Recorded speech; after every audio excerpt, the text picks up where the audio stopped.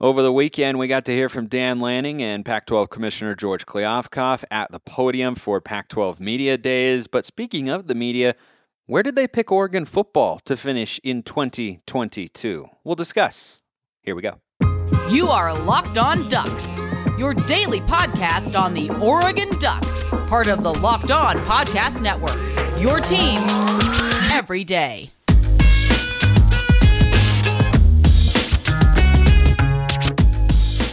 Yes, it is that time once again for Locked On Ducks. I'm your host, Spencer McLaughlin, D1 play-by-play broadcaster and lifelong Oregon Ducks fan. Thank you for making this your first listen or your first view of the day. Part of the Locked On Podcast Network, your number one source to stay up to date with the Ducks. Like, comment, subscribe wherever you're listening to or watching this show. Thank you to everybody out there who has done so already. I am joined today by Max Torres. He's host of the Ducks Dish podcast and covers Oregon for Fan Nation under SI. Max, good to have you back, my friend. Spencer, thanks for having me back, man. Excited to get things rolling here. Fall camp starts this week, and I couldn't be more ready.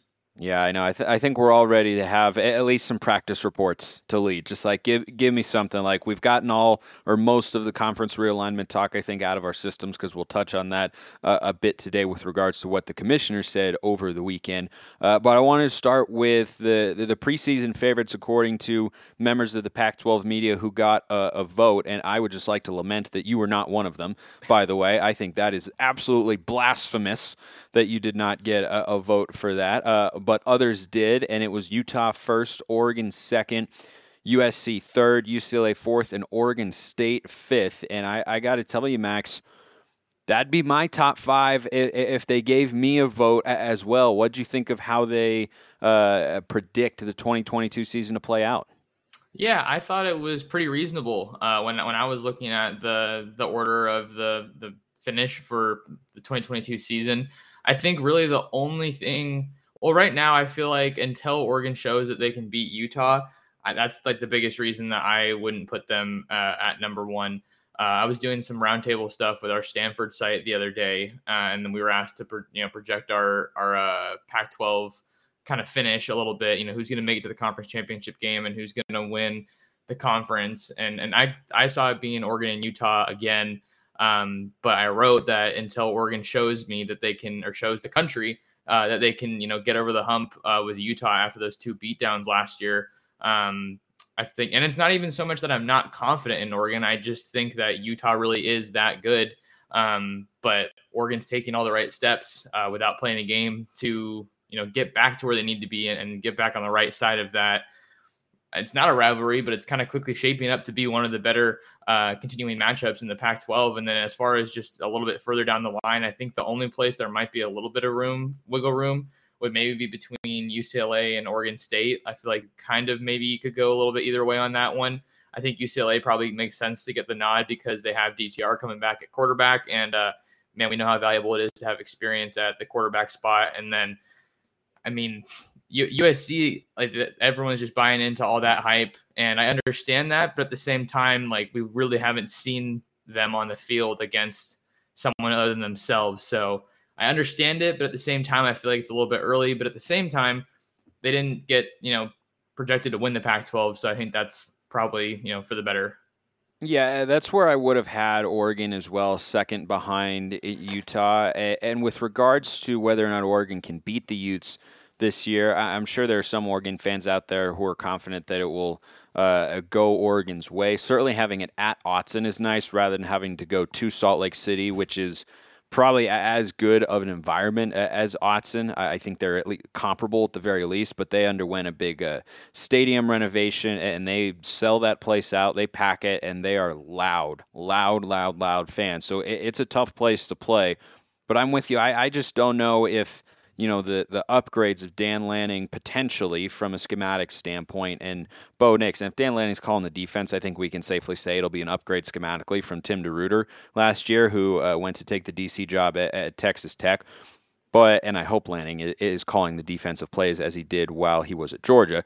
And Bo Nix, I think, can be better than Anthony Brown, but I still don't know if that's enough to account for 76-17. Like if Oregon comes back and beats Utah this year, I think that'd be a pretty serious indictment of Mario Cristobal and what they did on those two game days last year because the talent is essentially the same, maybe even slightly less this year in certain areas of Oregon's roster. Some areas maybe a little stronger, but I think secondary, you were definitely better last year. Pass rush, you're definitely better last year with that team. And if Oregon does come back, I think that would not be a great look in that sense. But it'd be good news for Oregon fans because that means that Dan Lanning is the coach that we're hoping he has the potential to be, but he of course has to show that first, and Bo Nix has to be able to perform at a certain level. But bringing it back to these conference media picks, Utah 1, no argument there. Oregon at 2, no argument there.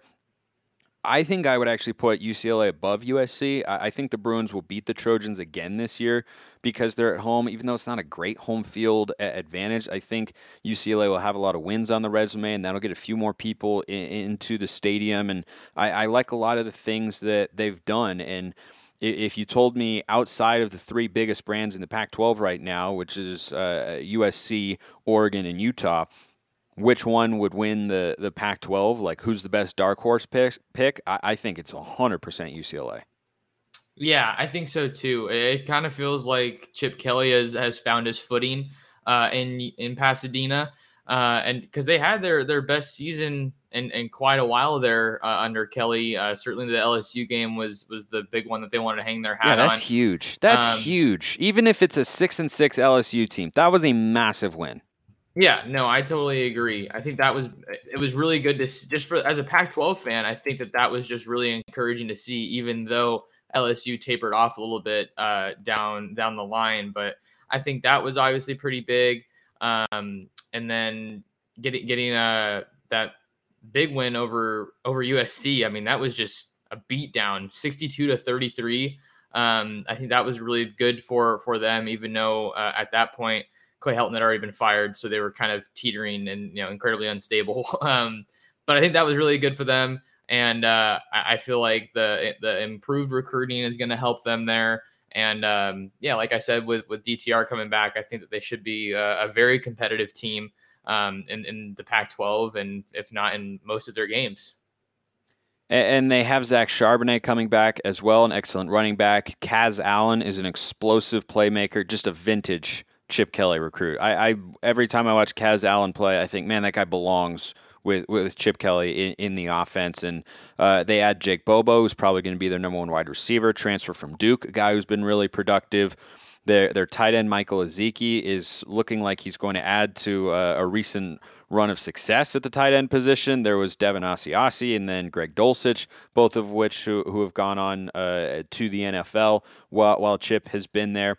And another thing to factor in there with UCLA, Max, is they've added one of the 10 best transfer classes in the 2022 cycle, according to 24/7. That's what it was last time I checked. Maybe it fell, but regardless, like, they have brought in a strong haul of players to address some of their weaknesses they had from a year ago. They've got a new defensive coordinator in Bill McGovern coming from the NFL ranks, and I have to imagine he's an upgrade over Jerry Azzinaro, who was just there was nothing about UCLA's defense that was ever good. They did lose their best pass rusher, but they brought a couple of guys in. So I like what the Bruins are doing. I'd pick them as number 3 over USC, but I think that they're also going to play a close game in 2022.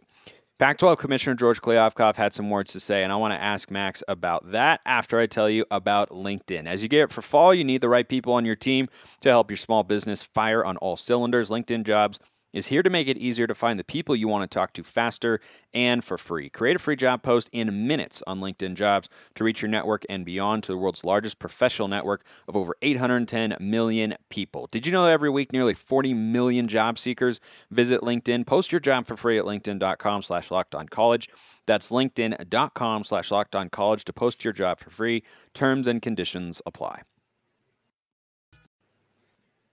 Okay, Max. So George Kliavkoff, with his tone, I think more than anything, came out swinging in his opening remarks. I thought it was kind of mildly overblown, some of the quotes that people were reacting to, like when he said, "Oh, I don't know if we're going to go shopping in the Big 12." I was kind of like, well, I respect the mindset, George, but you don't have the option to go shopping in the Big 12. Like, it'd be great if you did, but that doesn't seem like a very feasible option right now. What did you make of his remarks and what he had to say amidst all this conference realignment?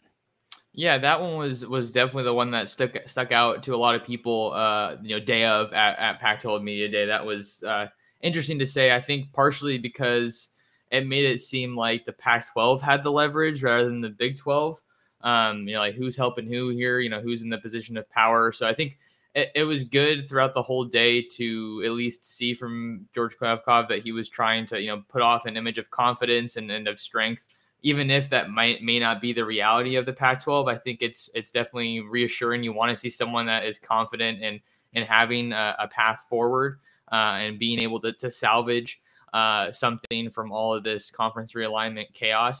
So that one was definitely one that really shocked me. I think another one that stuck out was how he's saying that he believes that we've collectively lost sight of the student athlete with regards to all the huge changes that we've seen in college football. A huge topic of the day was name, image, and likeness, and how in some places across the country you have boosters getting involved with recruits before they've even committed, which is obviously where people see, I don't know if I'd call it tampering, but topics of money going under the table and what have you.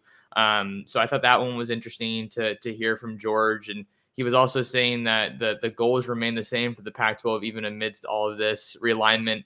He wants to optimize for college football playoff invitations and win football championships. And then he was just talking up a lot of the metrics from last year, like the near sellout game for the Pac-12 title game, and how a lot of the top 5 stars in the Pac-12 footprint stayed within the conference, which, as we know, is largely due in part to Dan Lanning's arrival at Oregon with Josh Connerly, and then also, of course, with Lincoln Riley at USC, keeping some of that top SoCal talent home.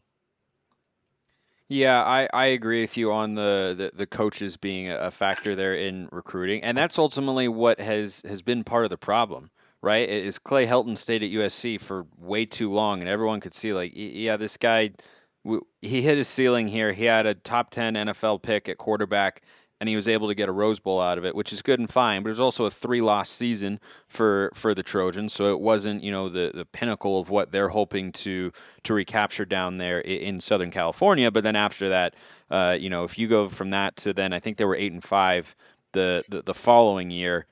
Losing a bowl game, I think that was the point where they needed to say, all right, this is not moving in the direction that it needs to be. Do you think that I know Kliavkoff said, and I think there was a lot of commissioner speak there, and there always is, and that's why we come on here to kind of filter through that sort of stuff. I don't know if you ever saw the Charles Barkley post-game translator app SNL skit from back in the day. I feel like that. It's an incredible skit. I feel like that's us sometimes. A commissioner, a coach, or a player goes on and says one thing on the record because you got to project a certain image or a certain perspective and such, but we kind of know what the situation on the ground is. He said he felt confident in the remaining Pac-10 schools' commitment to the Conference of Champions and to staying home and yada, yada, yada. I think it's kind of 50-50 for some of the schools. Now, a couple, Cal, Oregon State, Washington State, probably content to stay. Maybe Stanford as well. But the other ones, and ASU might be in that class as well. But a lot of the other ones, Oregon included, I think would accept offers from another conference if it came their way. Do you feel differently today about the potential that Oregon could be moving to another conference or their willingness to accept an offer if it were to come? Not necessarily. I think one thing that I could touch on in regard to that question is how much each head coach in one way or another, it felt like, talked up their school during Pac-12 Media Day. I don't think anybody did that I heard probably more strongly than David Shaw in terms of just talking up Stanford to death. But they're a very prestigious school, so I think it makes sense. But with Oregon, I think that was one of the things that was interesting about what we heard from Dan Lanning, because that in his opening remarks, he was talking about 2.57 million viewers a week for games throughout last season, which was tops in the conference. He was also saying that in the past, I think I don't know if it was the past decade or the past 20 years. I can't remember the number, but in the past, whatever span of time for national championships, only 9 teams have competed for a national title, and Oregon's one of the ones that has done that twice. So it was just interesting to kind of hear a little bit more of a sales pitch. There was, some people that were exuding confidence in the Pac-12 and just, like, oh, we like our leadership, or they were just talking about their school in particular.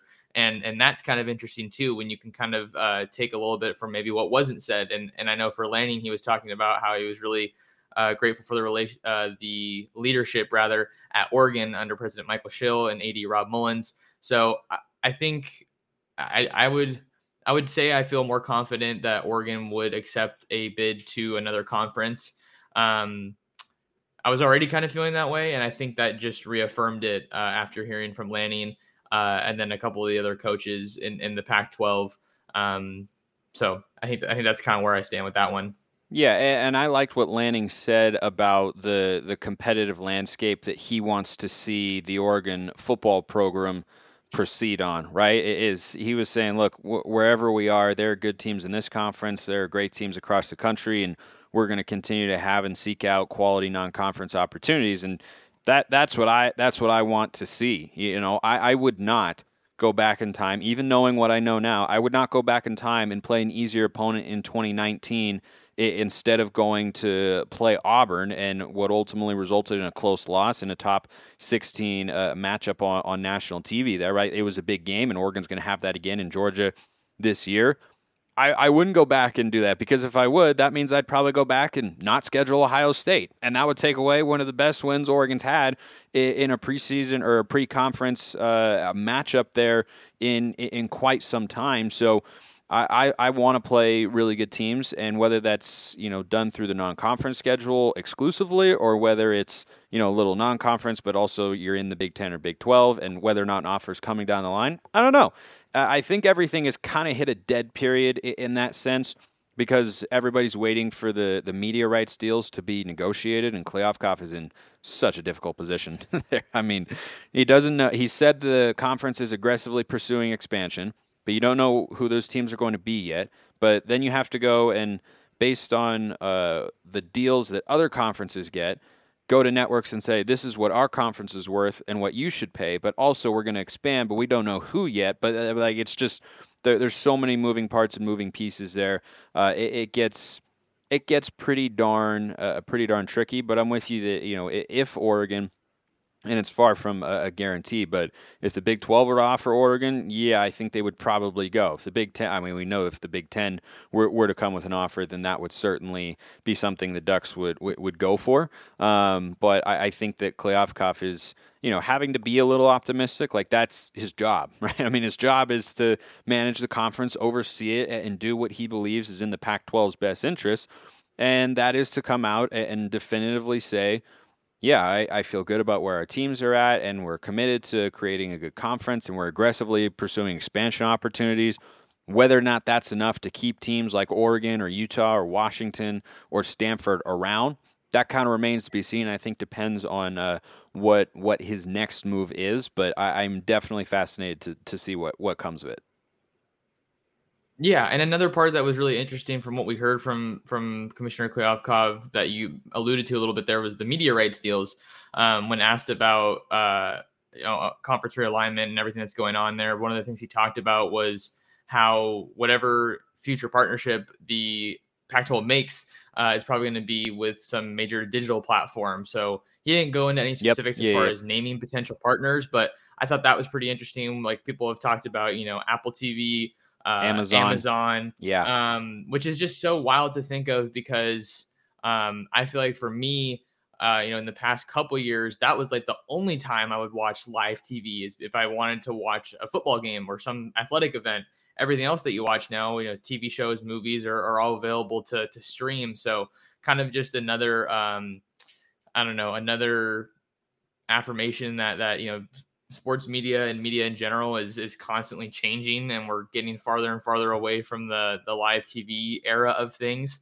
But at the same time, we are still seeing it for sports games. And it's just kind of funny to think that, the Pac-12 might have to pivot to something that other conferences don't have to, just kind of in an effort to save things and try to maximize profits. Coming up, we'll get to Dan Lanning's comments and what Max heard there. He was actually down at Pac-12 Media Days. Don't think I mentioned that at the start of the show, but he's given us real on-the-ground reporting there, which we appreciate. And conferences are changing, but what's not is that Built Bars are fantastic. If you haven't tried Built Bar Puffs yet, you're depriving yourself of one of life's greatest joys. And guess what? There's a new flavor. Ready? Delicious, indulgent cookie dough. My shipment came the other day, and they're excellent, and they've got little chunks of cookie dough, like in cookie dough ice cream, right there in the bar, covered in chocolate. Built has done it again. All the joys of eating cookie dough without the hassle of making it, plus it's healthy for you. Cookie dough chunk puffs are only 160 calories, and they have a whopping 15 grams of protein, so go get yours today. Go to Built.com, use promo code LOCK15, get 15% off your order. That's promo code LOCK15 for 15% off at Built.com. So, Max, you were there. You had the opportunity to ask a couple questions to our new head coach, Dan Lanning, who I thought presented himself exceptionally well. His presence and his joy that he seems to get, and it just exuberates on his face when he starts talking about the program, which I will continue to use as long as he does, and I don't think it's going anywhere. So he's excited to be in charge of this program. I think you can really see it on his face, in addition to hearing the words. Like, a lot of coaches say it, but I don't think everybody shows it the way that Lanning does. We'll close with what you asked him, but first, just kind of overall with his remarks and how you interpreted what you saw from him at his first media day as a head coach. Yeah, he really composed himself very well. Just as far as being a first-time head coach, I don't really know what I would say I could look at if he weren't to have done a good job, if that makes sense. Like, oh, that you can tell that he's a first-time head coach and this is kind of new to him. But since he's gotten to Oregon, he's just gotten more and more comfortable, around the media, and just carries himself very respectfully, and has a lot of good stuff to say. He talked about just how happy he is to be there, and how excited he is with his first job as a head coach. He talked about how the team is, kind of going through a rough time after losing Spencer Webb, but also how they were able to, learn a lot from Spencer while he was still with us. And he had a great line about that. For those of you who don't know, I'm sure you remember it, Max. You can say it. Yeah, the dash poem, is that what you're talking about? Yeah. Just basically, like, you have your tombstone, and then you have the dash between the 2 years, and basically I'm paraphrasing, but you want to get the value from your life, between those two dashes, and just live it to your best, is kind of what he was getting at. And he talked about how they have a new tradition now going up to Spencer's Butte as like a team building, team bonding tradition to honor Spencer before every season now. So that was awesome. As far as one of the questions that I asked Dan was kind of just about what success is going to look like for the Ducks in 2022, because that was one of the still was and continues to be one of the most interesting aspects of this coaching hire for me. I think we can all agree, or most people could agree, that he's done everything right that you can possibly do without playing an actual game. That's recruiting, whether it be in the portal, keeping guys on your team, and then obviously pushing ahead. Recently, the way he salvaged the 2022 class was a really, really good job. And then 2023, the Ducks are definitely picking up a lot of steam after landing Dante Moore. Probably going to get some guys here in the next coming weeks. But what success looks like for him, because of the timing of it as a new head coach, and then Oregon's championship window, those are the two biggest things that I thought make this really interesting. And he was saying that he thinks time will tell, and how he wants them to be able to, you want to win every single game that you're supposed to win. I think that's something that, in my opinion, he's probably looking at Oregon's performance last year, how they won some games, but I'm sure that if he were head coach in some of those games that were closer than they should have been, he probably would have, told you that they could have done a little bit better. Stanford. Sorry, I coughed. Stanford and Cal are definitely ones that come to mind, but talking about how he wants to see measured growth from week to week, and, not making the same mistakes in week 10 that you make in week 1. So I think that there's a lot of, ways that they can be successful next year, but it was also like, you don't want to, kind of talk too much and say, winning the Pac-12 title is going to be success. I think every coach is going to have a different answer to that, because there's a lot of ways that you can grow without just what you see on the field. But Oregon's in a great position because they have a really experienced coaching staff for the most part. Definitely some youth at some spots, but also a pretty darn productive roster. And then I really like the way that they've filled some of their needs from a roster standpoint, adding guys like Caleb Chapman and Bucky Irving, seeing that they lost some veterans at both receiver and running back. Yeah, I think those are names that you'll hear a lot from this year. Chase Cota, of course, as well, figures to be a guy who's on the field pretty often. But, for me, I think getting back to the Pac-12 championship game, I know we'd probably never get Lanning or any other coach to say it, but I think that's a pretty reasonable goal for Oregon. Their conference schedule shapes up pretty favorably. We've got Utah and UCLA, but we miss USC. But we have both of those Pac-12 South Titans at home. I mean, the road games this year are Cal, Colorado, Arizona, and Oregon State. and Oregon State. I mean, as far as your road games go in the Pac-12 slate, I think that 9 wins is kind of the benchmark, at least for what a successful season looks like. But to me, and I wonder if you feel the same way, 10 is very attainable once again. Yeah, I think it is. And I've said it a couple times and I'll say it again. Oregon's at this point where Pac-12 titles are the expectation and Rose Bowls are the expectation. And the next step for them is the college football playoff. That doesn't mean winning the playoff. I mean, that's obviously their goal, but getting back to the playoff for the first time since its inception in 2014, 2015, I think that's absolutely got to be the goal. And the next step that this Oregon program is going to be wanting to take. So I think 10 wins is a reasonable goal, but we're going to have to see how they come out of the gates against some really, really strong teams. Going to be a heck of a litmus test for the Ducks.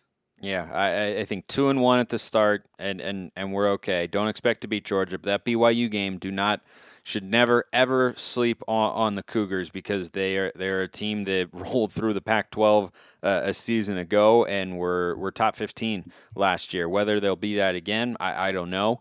I'm glad we get them at Autzen rather than having to go all the way to Provo, but. Season's right around the corner. We are just over a month away as this episode drops. Max Torres, host of the Ducks Dish podcast and covering Oregon for Fan Nation under SI. Great to talk to you as always. Thanks for having me, Spencer. Appreciate it, man.